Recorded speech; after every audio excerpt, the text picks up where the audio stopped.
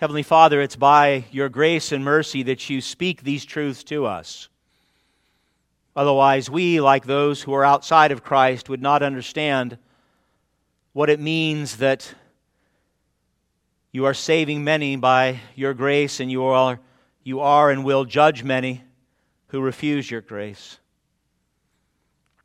I ask, Lord, that as we look at Revelation 10 this morning and we see this message given to the Apostle John, that you would equip us as your children to be faithful apostolic messengers, that we would hear and understand what you so clearly communicated to the Apostle so long ago, and that we would, with our mouths, proclaim it to this world in which we live.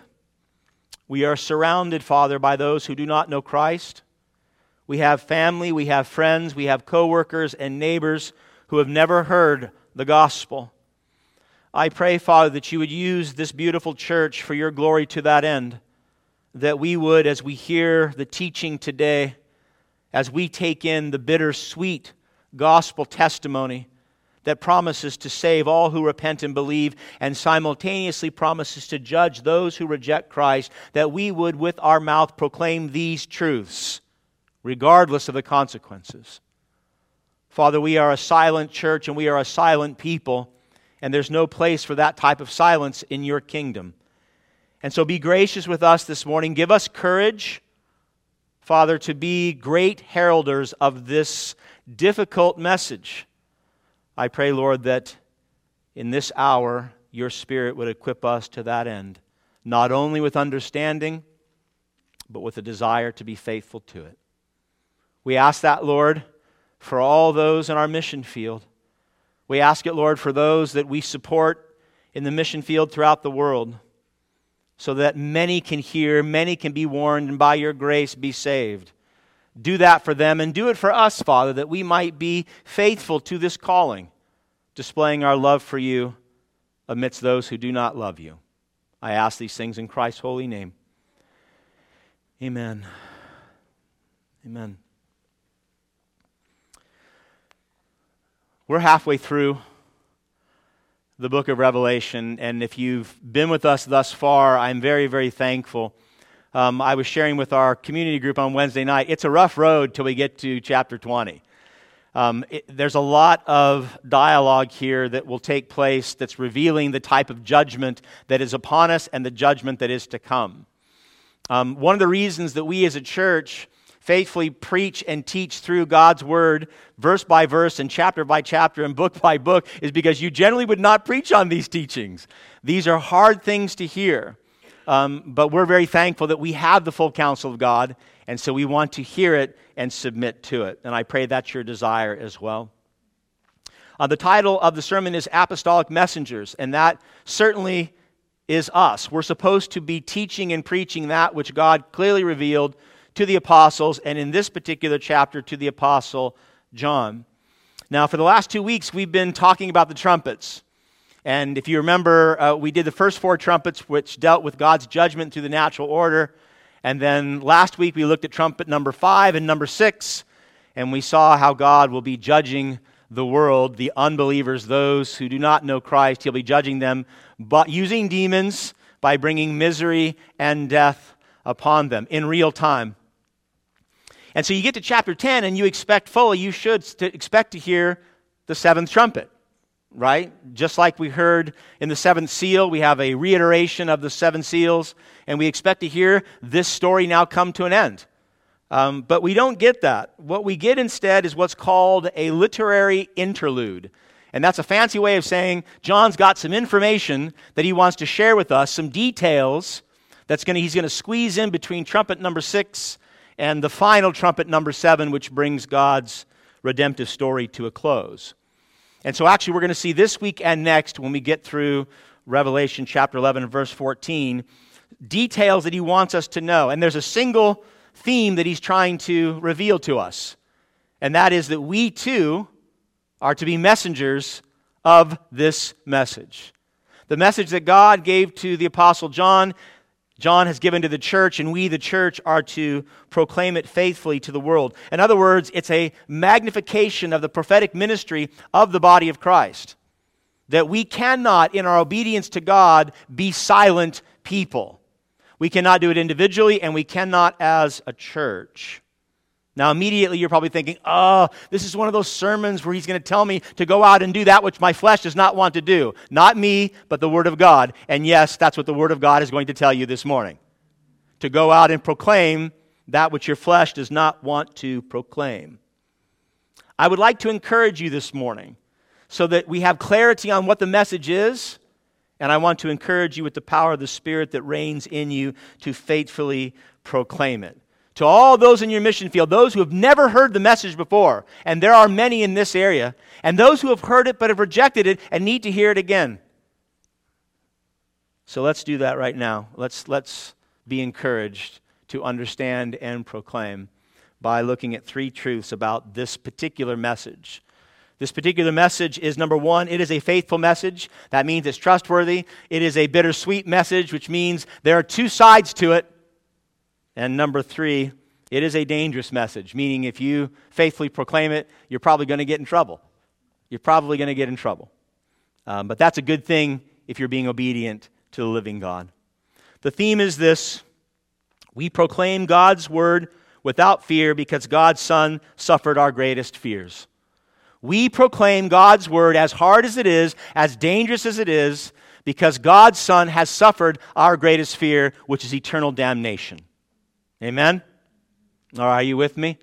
Now, don't be tired on me. We just got started here. All right, so let's engage fully. We want to understand it. It's a little bit cryptic, I know. Much of Revelation is, but I promise you it's not that complicated. So, point number one, this message is a faithful message. Look at verse 1. This is John speaking now. He is still experiencing the vision of the Lord. He said, "Then I saw another mighty angel coming down from heaven, wrapped in a cloud with a rainbow over his head, and his face was like the sun and his legs like pillars of fire." That's quite a description, is it not? I mean, that's an amazing angel. And it is. It's intended to magnify the glory of this angel coming from God and having the authority and power of God. And some of these descriptive terms you probably are familiar with. I mean, he comes in a cloud and a rainbow. And you think, oh, cloud, I know that. That's the glory cloud in the Old Testament. That's the same cloud that led the Israelites by day when they spent their 40 years in the desert. And that's the Shekinah glory cloud that would descend upon the tabernacle and the temple. So this represents the presence of God. And that rainbow also, that's the same vision that Ezekiel had of the four living creatures. They had this glorious image of a rainbow over their head, which also revealed the presence and authority and power of God upon them. And then certainly you say, well, his face was like the sun. That sounds just like Moses. Moses came down from Mount Sinai and he had what? He had the Shekinah glory on him. His face radiated so much, the people of Israel said what? Put a covering on your head, man. We can't look at you. The glory is too much for us. And then, of course, this angel's legs were like pillars of fire. And you go, I know that too. The pillar of fire by night that led the Israelites through the desert, the presence of God. Right? So the imagery is simple. It is revealing that this angel came directly from God and has the authority and power of God on him. So he's speaking on God's behalf. Not confusing, is it? It's not. Look at verse 2. This glorious angel that John sees had a little scroll open in his hand, and he set his right foot on the sea and his left foot on the land. Now remember, we're in apocalyptic genre, so it's not like this angel had great flexibility and was able to stretch his legs. We're picturing here something that's symbolic.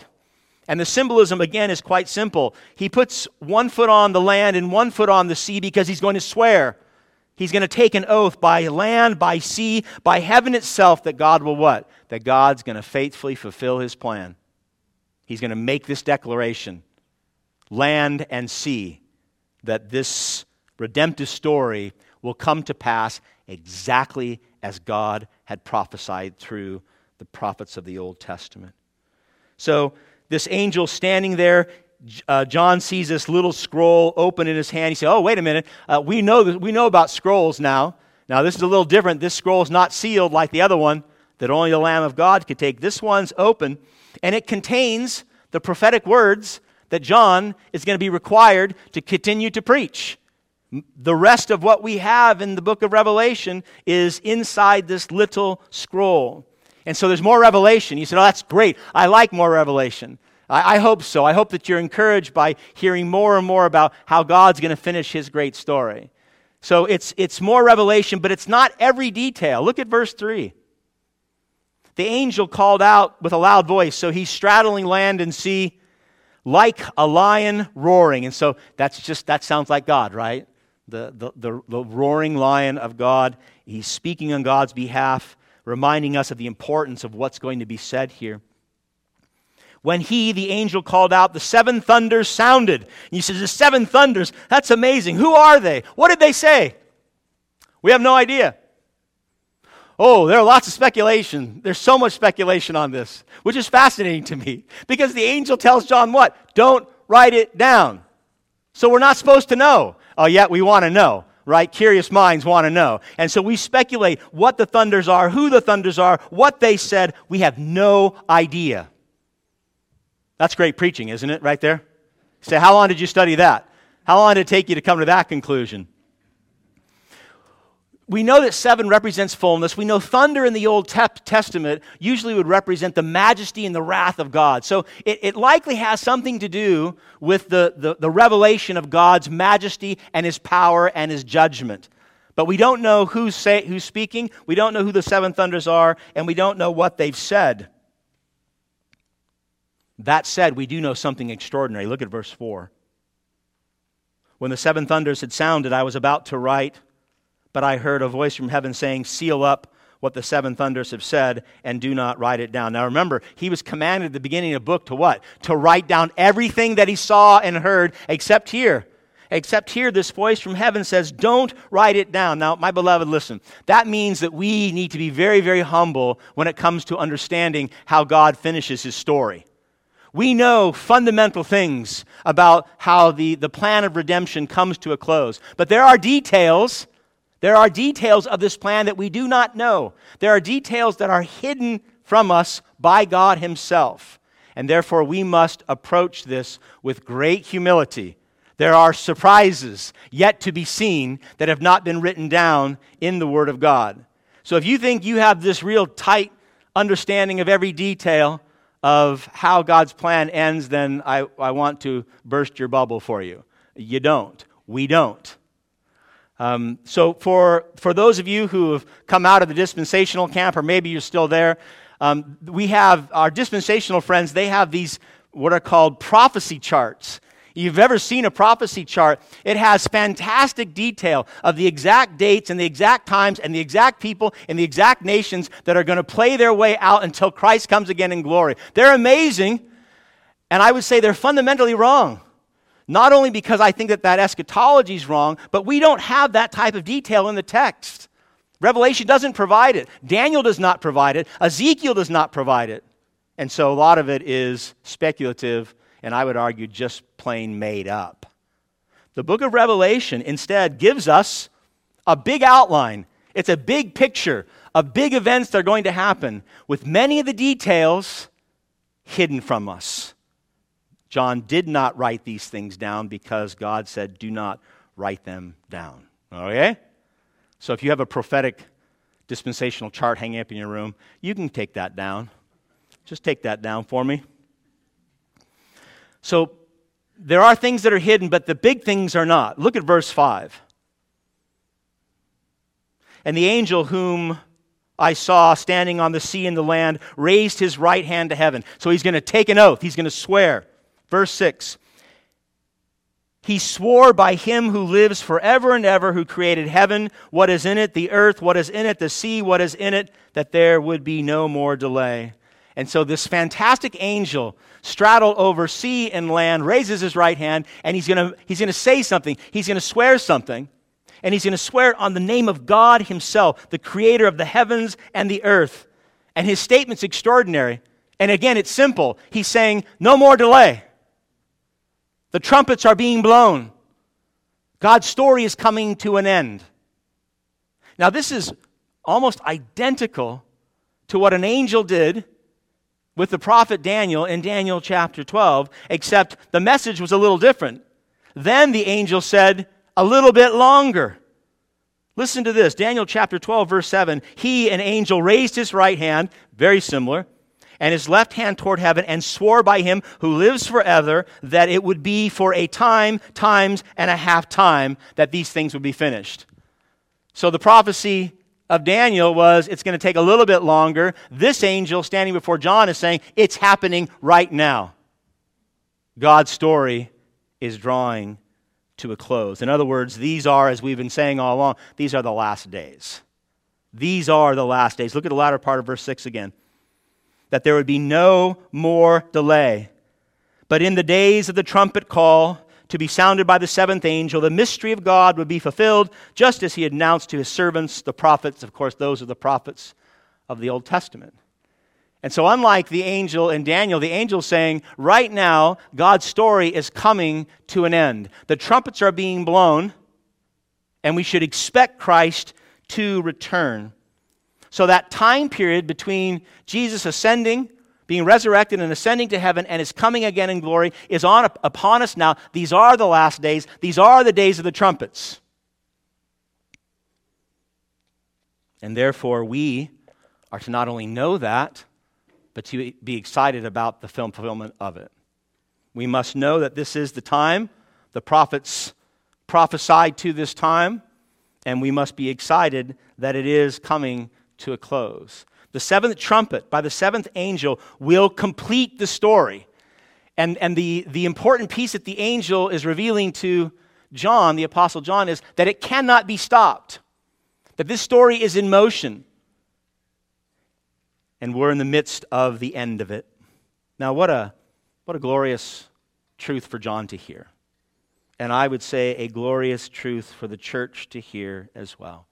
That this story of God's redeeming of sinful man, that he will save his people, that he will judge, justice will reign upon the earth, that he will restore completely this broken creation, that it is and it will come to pass. It is guaranteed. That means, listen, this message that John has received from the angel that came directly from God is that there's no ifs, no ands, no buts to the message of the gospel. God is faithful. This mighty, sinless angel straddling land to sea is able to swear by his name that this story will end exactly as God had decreed. Not only because he's the creator of all that is seen and unseen, so he has the power, but because he is faithful and he's already spoken these truths. Right? He did not lie to the prophets of old. The prophets of old, Ezekiel, Daniel, they prophesied to this. Therefore, it must come to pass. It is guaranteed fulfillment. So how does that help us? How does it help you to know? Remember, you're supposed to be an apostolic messenger. You're supposed to take these truths to a dead and dying world. How does it help you to know that the story, the message, is 100% true and guaranteed to take place and is taking place even in our midst? How should that help us? Well, I would argue, my beloved, that if you truly believe, if you are 100% positive that something's going to take place in the future, I mean, you know it. You absolutely perfectly know it. And you know that message, that event is going to impact others for better or worse. I would argue you'd be more eager to speak to it. You'd be more eager to tell others about it.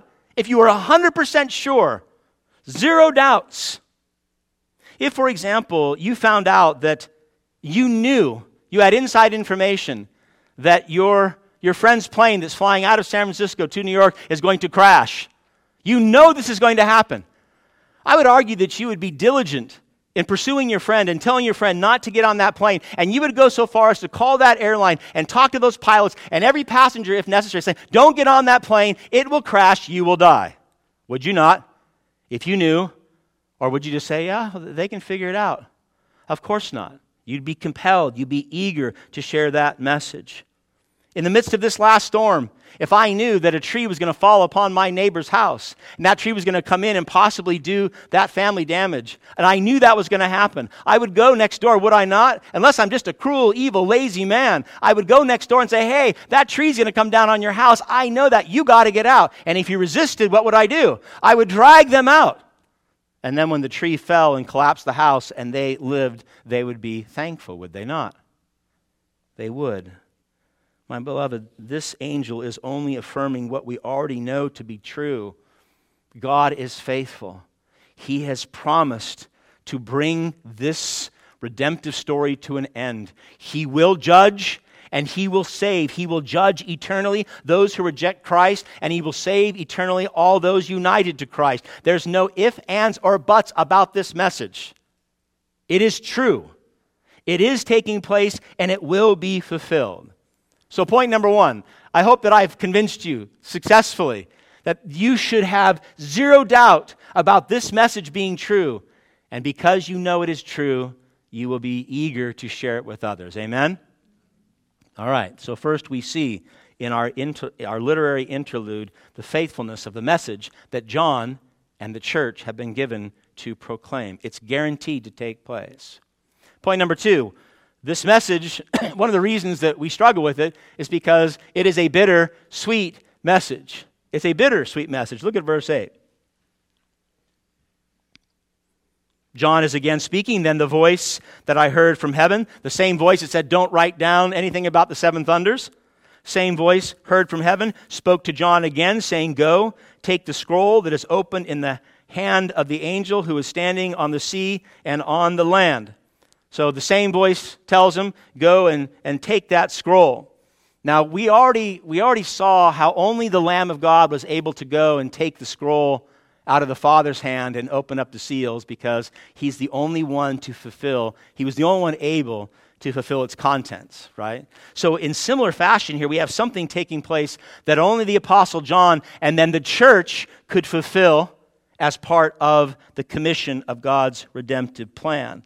And that is God commissioning John, and as a result of John, the apostolic church, that's us, to proclaim what's inside this scroll.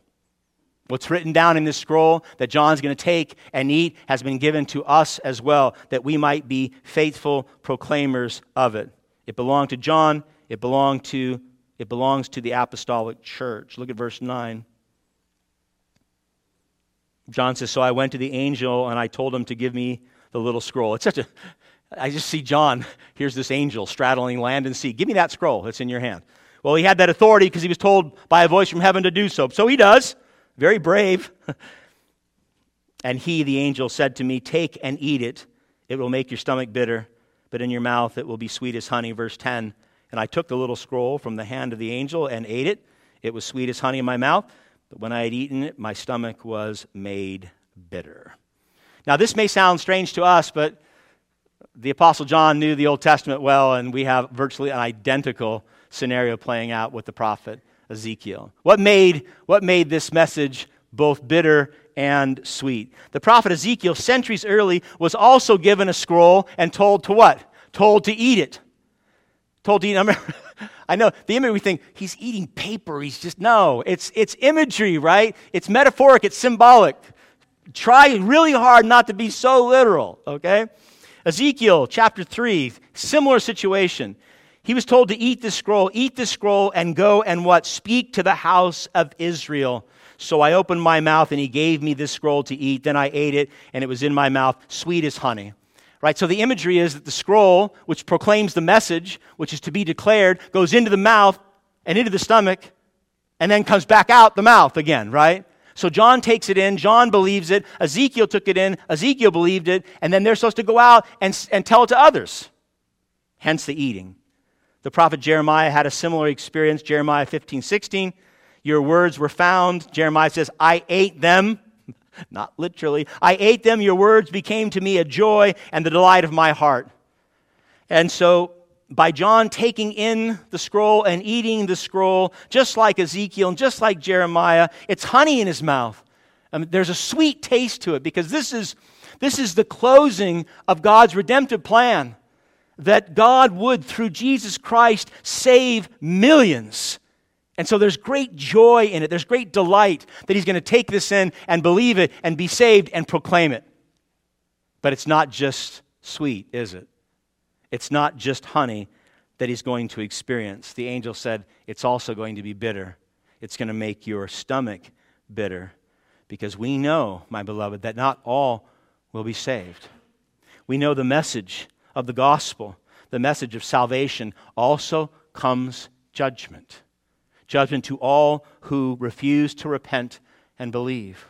In other words, what John and those who would follow, that's the church, were called to proclaim, was a bitter, sweet message because it includes God's wrath. I would argue, my beloved, that if the gospel had nothing to do with God's justice, nothing to do with judgment, no wrath, no hell, you would all be telling everybody about it all the time, would you not? You talk about the grace of God and the humility of Jesus Christ on the cross and how you can be saved by grace, but you don't have to worry about it because there's no damnation and there's no judgment. I think we'd be a very vocal church. But because it is a bitter, sweet message, we, at times, become silent. Look at verse 11. John says, I was told, you must again prophesy about many peoples and nations and languages and kings. So just as Ezekiel took in the scroll and it was sweet as honey because the gospel of salvation was attached to us, there was also bitterness because he too had to prophesy against people, nations, languages, and kings. In other words, what makes the full message bitter to us is that there's judgment attached to it. You say, no, wait a minute, you told us that we're supposed to pray for God's justice. We are, my beloved. And certainly John wanted God's justice to come. He wanted it to be on earth as it is in heaven. We know that. But he also knew what we know. When God brings his justice, all those who are not in Christ will be what? They'll be judged. He knew that. John knew that. The church has known that for 2,000 years. When Jeremiah was told to prophesy to Judah for their continued idolatry against God, to tell Judah that they were going to be judged, Jeremiah what? Jeremiah wept. He actually has been coined what? The weeping prophet. He had good company. Jesus, he came upon Jerusalem in the week of his persecution. And as he looked upon Jerusalem, a people, his people, who refused to hear the gospel, who refused to be saved. This is what we're told in Luke 19. And when Jesus drew near and saw the city, what did he do? He wept over it. He wept over it, saying this, would that you, even you, had known on this day the things that make for peace. That's the gospel. That's the sweet honey of the gospel. But now, he said, they are hidden from your eyes because you refuse to believe. And so Christ wept. Jeremiah wept. John's stomach is made bitter because of sadness. He had a weeping stomach, a sadness because those he knew, those who did not repent and believe would perish. And yet, my beloved, his sadness could not overcome and did not overcome his faithfulness to God. Look at verse 11 again. John was told, you must again prophesy. Not optional. You must, like the prophets of old, like your Savior himself, you must tell the full gospel message. And that is the sweetness. For anyone, at any point in time, you can repent of your sins, you can turn to Christ, and you can be saved even this day. That's the sweetness of it. But that's not the whole message. The whole message includes God's justice and God judging all who refuse Christ. It was Jesus himself who said, listen, the full gospel message, John chapter 12, Jesus said, the one who rejects me does not receive my words. The words are his judge. The word that I have spoken will judge him on the last day. In other words, my beloved, neither the message itself, the full message of the gospel, that many peoples, nations, and languages and kings will be judged, nor the proclamation of the message is optional for the church. We are not allowed, listen, I'll say this in love because this is from God. You're not allowed to change the message. And you're not allowed to not proclaim the message. We are given the clear message according to Scripture. We know the full message, and we are commanded by God to proclaim it, to teach it, to preach it, to share it, to explain it to everyone and anyone who's willing to listen. To change it or to remain silent are both acts of grievous disobedience to the living God. I want you to imagine a nurse in your doctor's office. If you've had a doctor for a long time, then you probably know their staff pretty well. I know I do. And imagine that nurse actually cares for you. You're not just a patient with a number. That nurse really cares for you. And you went in to get some blood work done because you've got some things going on in your body. And she got the blood work first. And the blood work indicates that you have a tumor growing in your body. A bad tumor. But because she loves you so much, she did not tell your doctor, because she didn't want the doctor telling you and giving you the bad news. She didn't want the bitter news to come to your ears to make you sad. Now, her professed love for you, whatever kind of love that is not true love at all. Because true love for that nurse would have been to tell the doctor, to tell you, so you could do something about this tumor. That you could actually have knowledge that you were in great danger. And maybe that doctor would say, we need to take some medicine, or you need to have surgery. We need to treat this. We need to stop this tumor from growing so that you can live and not die. Well, my beloved, the church's failure to proclaim the full message of the gospel of Jesus Christ, that salvation and judgment are here and are coming, is only different in degree to the silent nurse. The nurse's failure as a messenger would have led to the physical death, your physical death. If she said nothing and the doctor did not know and that tumor continued to grow, you would die physically. The church's failure as a messenger of God leads to the spiritual death of millions. Many peoples, many nations, many languages, and many kings being judged because they've never heard the message that God gave to His church. My beloved, who, if not the church, who do you expect to tell the world that there's hope in Christ and there's judgment coming if we reject Christ? If not the church, who will tell the world? That message has been given to the apostles and to the apostolic church for us to declare the bittersweet message. Again, I say this in love, it is not optional for us. It wasn't optional for the apostles. They were messengers, apostolic messengers of God. It is not optional for the true church of Jesus Christ. We are to preach it, we are to teach it, we are to proclaim the bittersweet message, the full message. Tell them about the sweet honey. Tell them they don't have to remain in their sins. They don't have to die in their sins, that a Savior died for them. Tell them about Christ.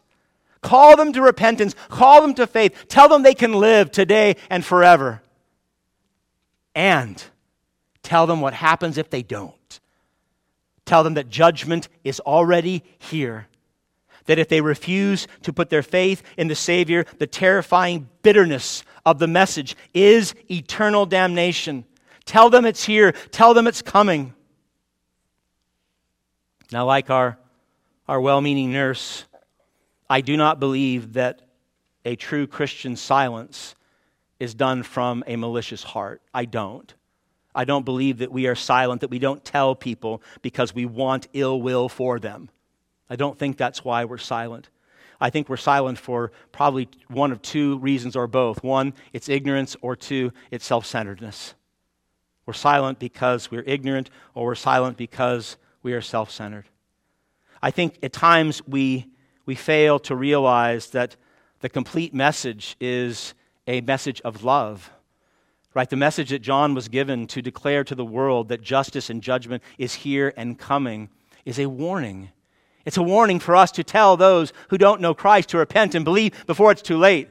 It's a divine message of love for people to wake up so they can be saved before they take their last breath and enter into an eternity of judgment. I believe many well-meaning Christians foolishly think, some of us think this, that if we don't talk about it, if we don't teach it, if we don't proclaim it from the pulpits or in our homes or in our workplaces, that maybe, just maybe, it won't happen. I mean, we do that a lot, don't we? We don't talk about things thinking if we don't talk about it, then maybe it won't take place. We do this in marriages. We do this with our children. It's a fool's hope. Salvation by silence. Let's not talk about it and maybe judgment won't come. You must never forget that God is a perfectly holy and just God. He must judge every single sin without exception.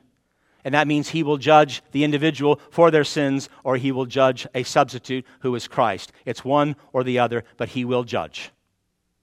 This story ends exactly as God has decreed. Your silence will not prevent the judgment from coming, which you obviously know.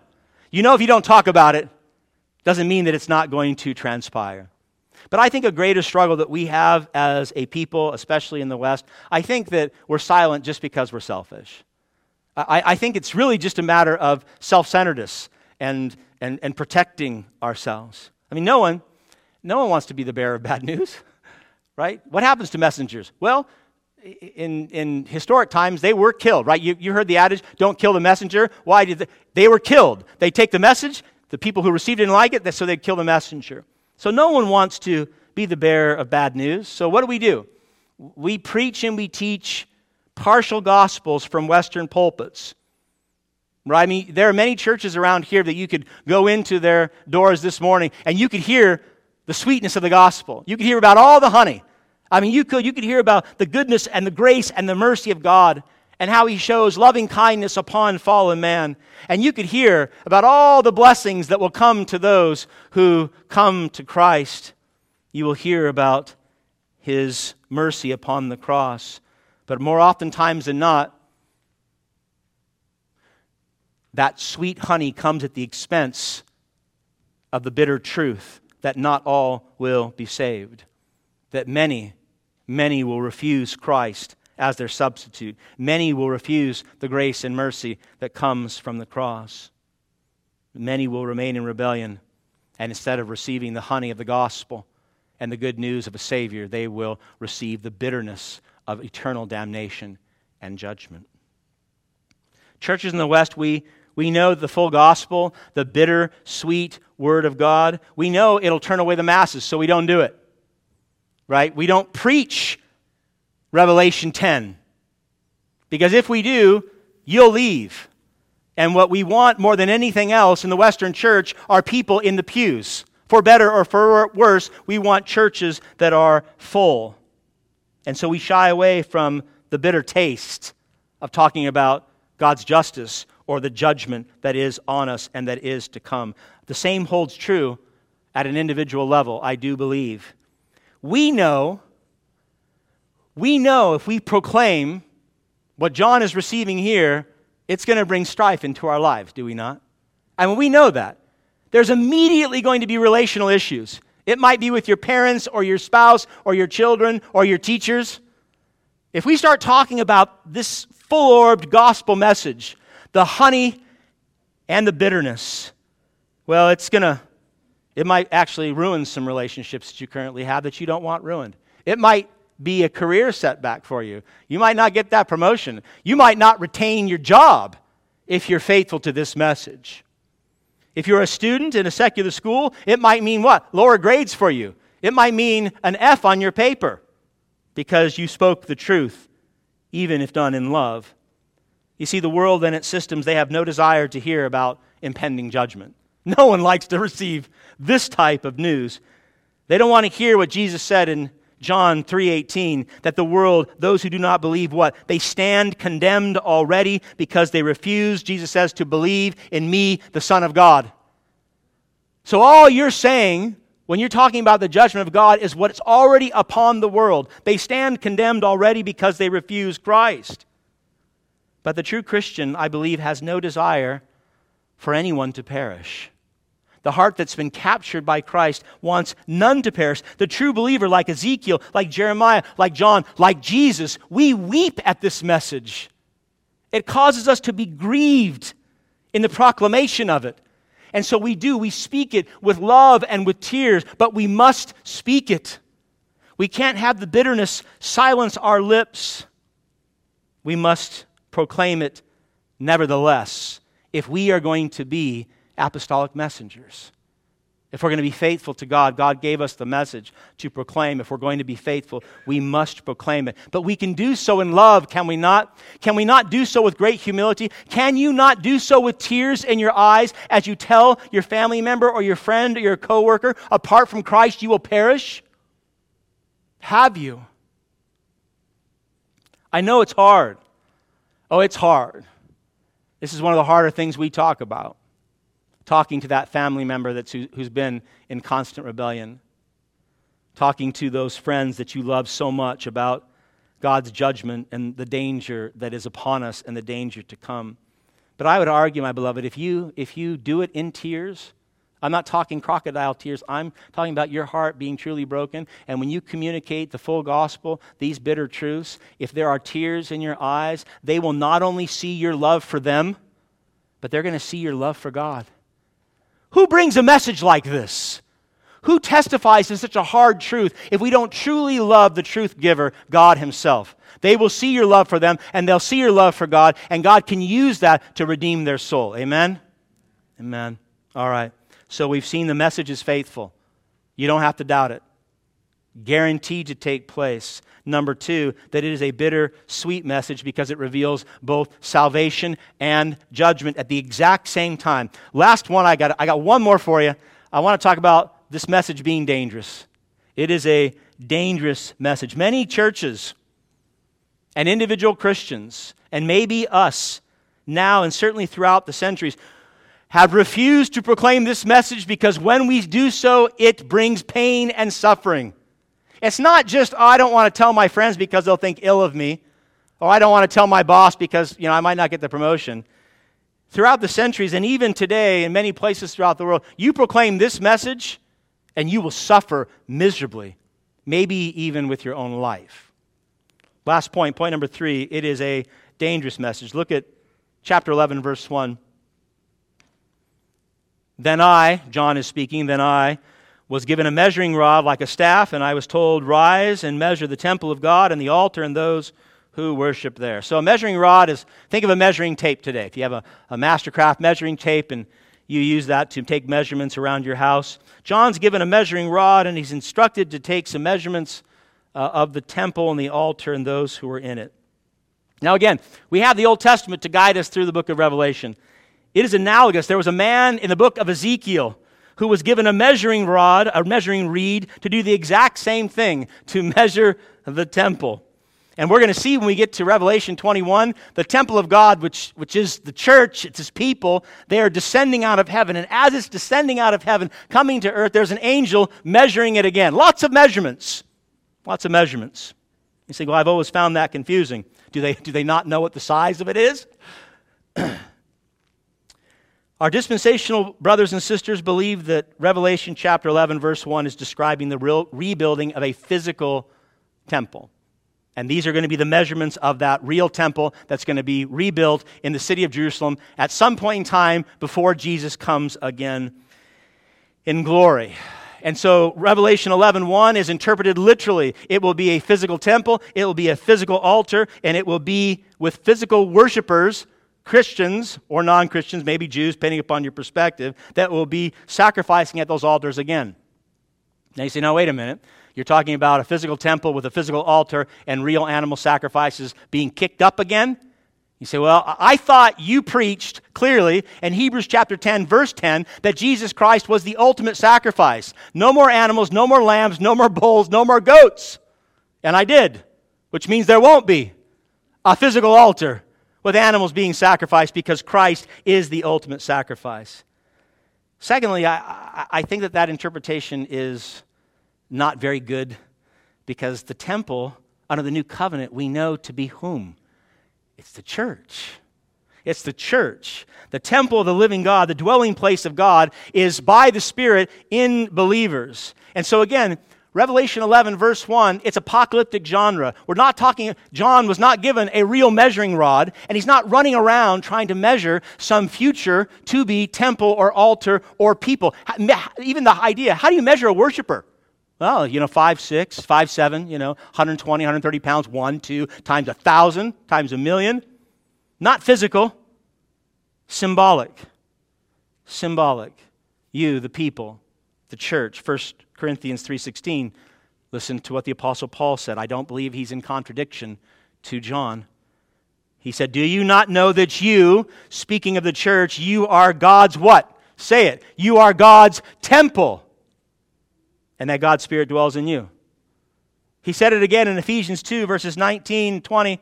You are no longer strangers and aliens, but you are fellow citizens with the saints and are of God's household, growing into a holy temple in the Lord, being built together in a dwelling of God in the Spirit.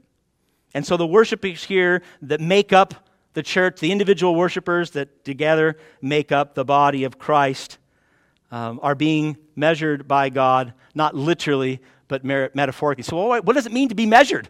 I mean, let's say it's not a physical temple. What is this measuring thing taking place? Again, we know this. The Old Testament, it's not a secret. It tells us this. It's symbolic. To be measured by God, listen very closely. To be measured by God was symbolic to having God's protection and provision on your life. In fact, in the Old Testament, the measuring by God was either a measurement of judgment or a measurement of protection. In Amos chapter 7, the Lord said, behold, I am setting a plumb line. I'm going to measure in the midst of my people. The high places of Isaac shall be made desolate, and the sanctuaries of Israel shall be laid to waste. That's a measurement of judgment, God's saying. I'm bringing my wrath. But then in Ezekiel, we have another measurement, which is a measurement of preservation and protection. Ezekiel 42, chapter 42, verse 20, we're told that he measured the temple on all four sides. It had a wall around it, 500 cubits long, 500 cubits broad, not literally, to make a separation between the holy and the common, between the saved and the unsaved, between God's people and the Gentiles. So being measured here in Revelation 11 is a very simple idea. It means God's watch care, His sovereignty, His lordship over His people. That's it. That's all it's saying. That's all it's saying. Now, this is exactly, I believe, what John would have needed to hear in light of this message. Here's a really, really hard message that you have to go tell people. Thank you, Lord, but I'm going to protect you. I'm going to protect you, and I'm going to protect my church as you deliver this very difficult message.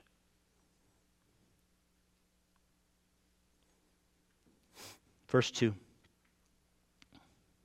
We're promised protection. God measures us. We are safe.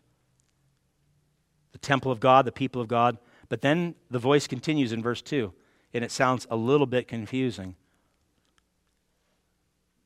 The voice tells John, do not measure the court outside the temple. Leave that out, for it is given over to the nations, and they will trample the holy city for 42 months. So the area outside the temple became known as the court of the Gentiles. And here, that's where much of the commercial activity was taking place. When Jesus went in and he cleared the temple, it was in that area. John's told here, don't take a measurement. Now, if you're thinking literally, you're thinking, well, we want to know what the measurement of the temple and the altar and the people are, but we don't care about the outside of it. If it's metaphoric, it means what? The measurement of the temple is the protection of God's people. To not measure outside the temple in the court of the Gentiles means that God's protection is not upon them. God's wrath and God's judgment is upon them. So there's no measurement. The measurement is left out because they're given over to the nations, to the Gentiles. Now, those who believe that Revelation 11, 1 and 2 is talking about the temple of Herod's temple, its destruction in 70 AD, that's difficult to apply here because we're 20 years after that temple was destroyed. And again, those who think it's a futuristic temple, a physical temple that'll be rebuilt, also doesn't align itself well with our understanding of the temple being the church itself. What we see in verses 1 and 2 is a very clear distinction between the saved and the unsaved. That's all that John is talking about here. God's people, those on the inner court, those part of the temple who are protected by God, and those in the outer court, those outside the temple who are not measured by God, who are not protected, but will receive his wrath instead. And that aligns very, very well with the movement of chapter 10 and 11. Fits very nicely in the context of the passage. That those inside are measured by God, they're protected by God from what? From his eternal judgment. They will not be judged and receive his wrath. And those outside the temple, the unmeasured, do not receive his protection, but receive only his judgment and his wrath. But then when you get to the end of verse 2, you think, well, wait a minute. Are we protected or are we not protected? Look at the latter part of verse 2. It says, and they, speaking of the Gentiles in the outer court, those who refuse to be saved, they will trample the holy city. Now that's synonymous for God's people also. They will trample God's people for 42 months. And you think, well, wait a second. Are we protected or are we not protected? The answer is yes. It's yes. You are protected in some ways, and you're not protected in others. I'll explain it in just a minute. 42 months. Oh, here we go with numbers again. 42 months of trampling. That's 42 months of those outside the temple, Gentiles, persecuting the church. Look at verse 3. We'll hit that next week. That's the same exact number of days. 42 months equals 1,260 days. So it's the same number, just expressed differently. When we get to Revelation chapter 12, verse 14, we're going to hear about times and a half. We heard about that in Daniel chapter 7. That's the exact same period of time, 42 months, 1,260 days. And then we also know from Daniel that it's 3.5 years. Well, which one is it? Well, here's the good thing. It's all the same amount of time, and it's all metaphoric. The 42 months, the 1,260 days, the times and a half, the 3.5 years, it's all the same period of time. And it all represents the time between Jesus' resurrection, ascension, and his coming again in glory. It's the time that we've been talking about for the last several weeks now in the book of Revelation. This time when what? When the church will experience persecution and hardship from those that are outside the temple, from the Gentiles who will bring persecution, who will what? Trample underfoot believers. That's all it's saying. That during the time between Christ, his first advent and his second advent, the world will persecute the church. Simple teaching. Simple to understand, but probably difficult to hear. In the next several weeks, my beloved, John's going to be given details about how this persecution will unfold. And Satan will play an active role, and the beast will play an active role, and the world and the allies will play an active role in the persecution and the trampling of the church, of you, God's people. You say, well, again, that doesn't sound like God's protecting us. It is. The protection that God provides for his people is protection from eternal wrath and the judgment that is to come. It is not necessarily protection from the world coming against the church. In fact, it says here that God's going to allow that for 42 months, for the period of time between the first and second coming of Christ, which means we as a church should expect it. We should expect it.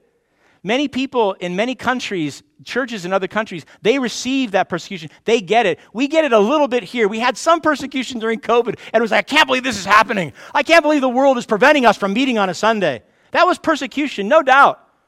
But I would say that's minuscule by comparison to what our brothers and sisters are experiencing even this hour. God is letting us know in advance, don't be shocked.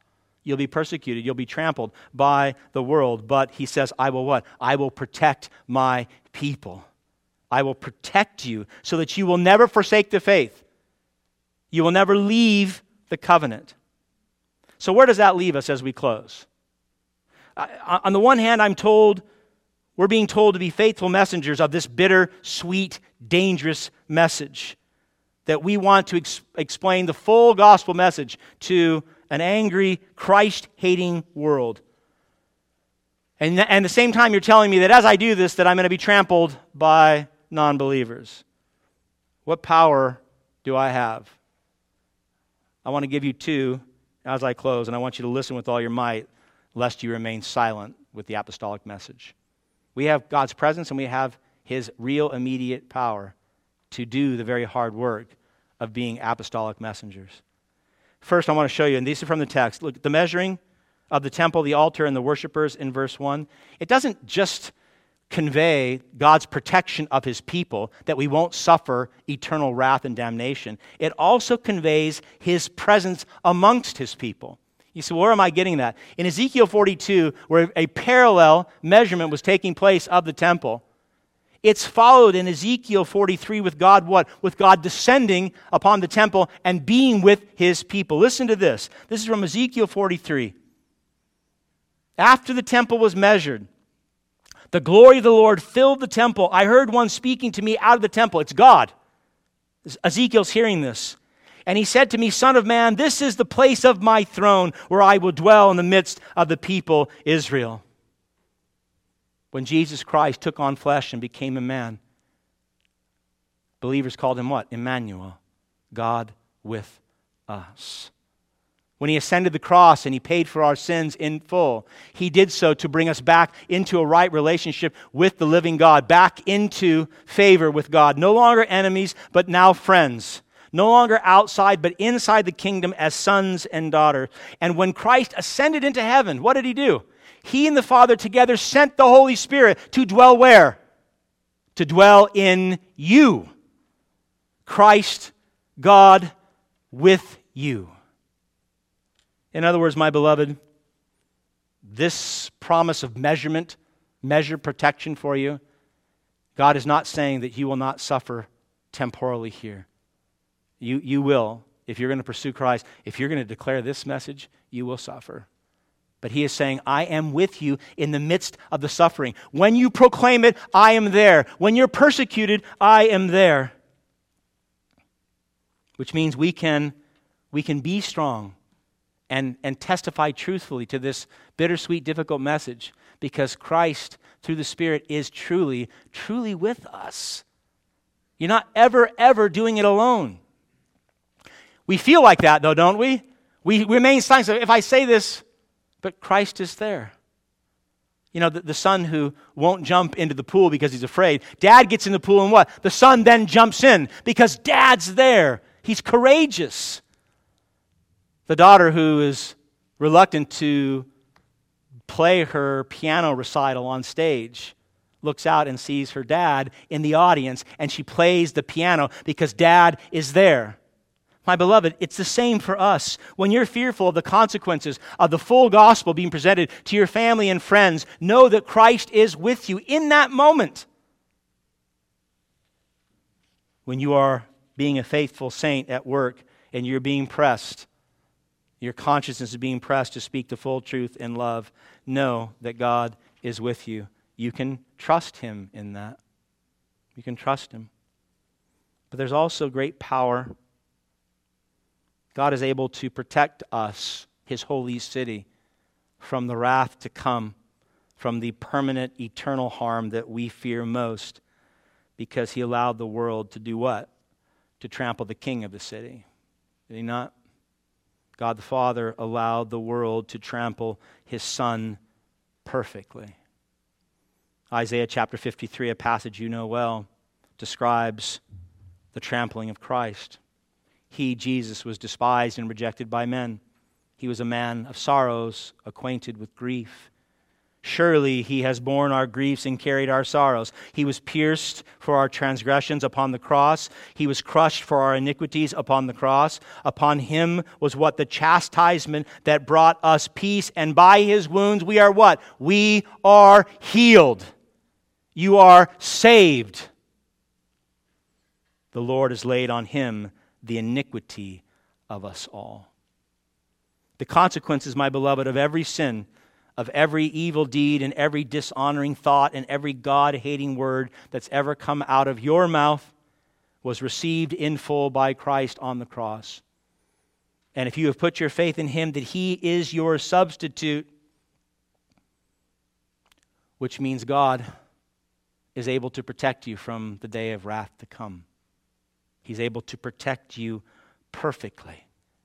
And with that protection, my beloved, if it's true that at this very moment the righteousness of Christ has been imputed to you because your sins have been imputed to Jesus, and at this moment you are truly untouchable in Christ, then you can be bold in the proclamation of this difficult message, can you not?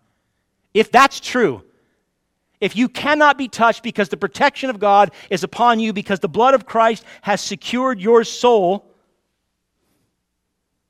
then the world can trample you. They can.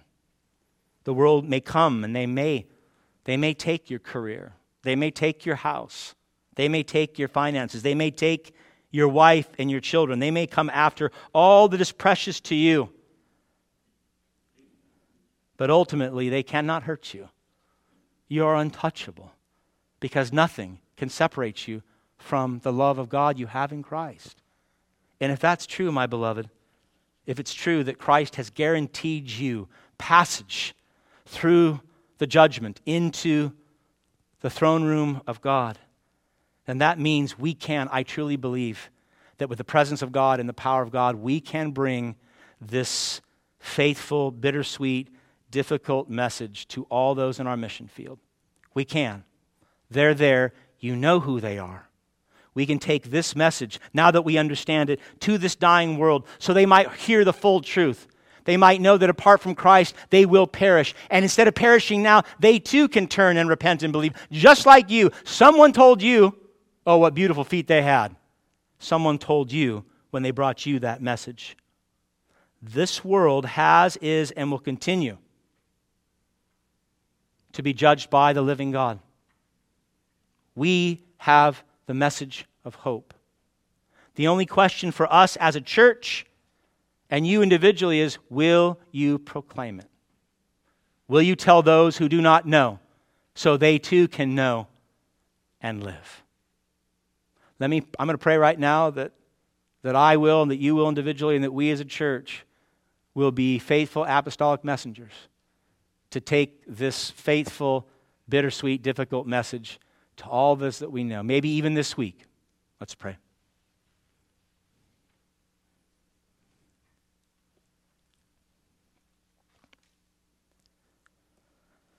Heavenly Father, because you have removed the greatest fear,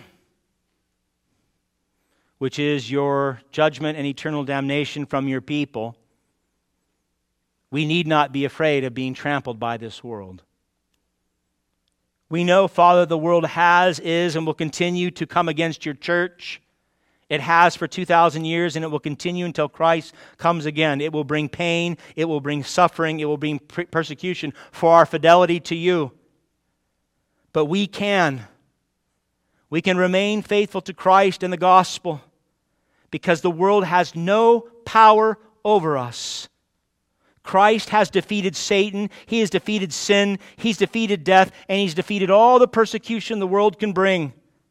So those of us who are united in Christ, we can proclaim the full gospel message. We can be bold and we can be courageous because you are with us and you have empowered us. Father, do that here with our families. You know who they are. With our friends, you know who they are.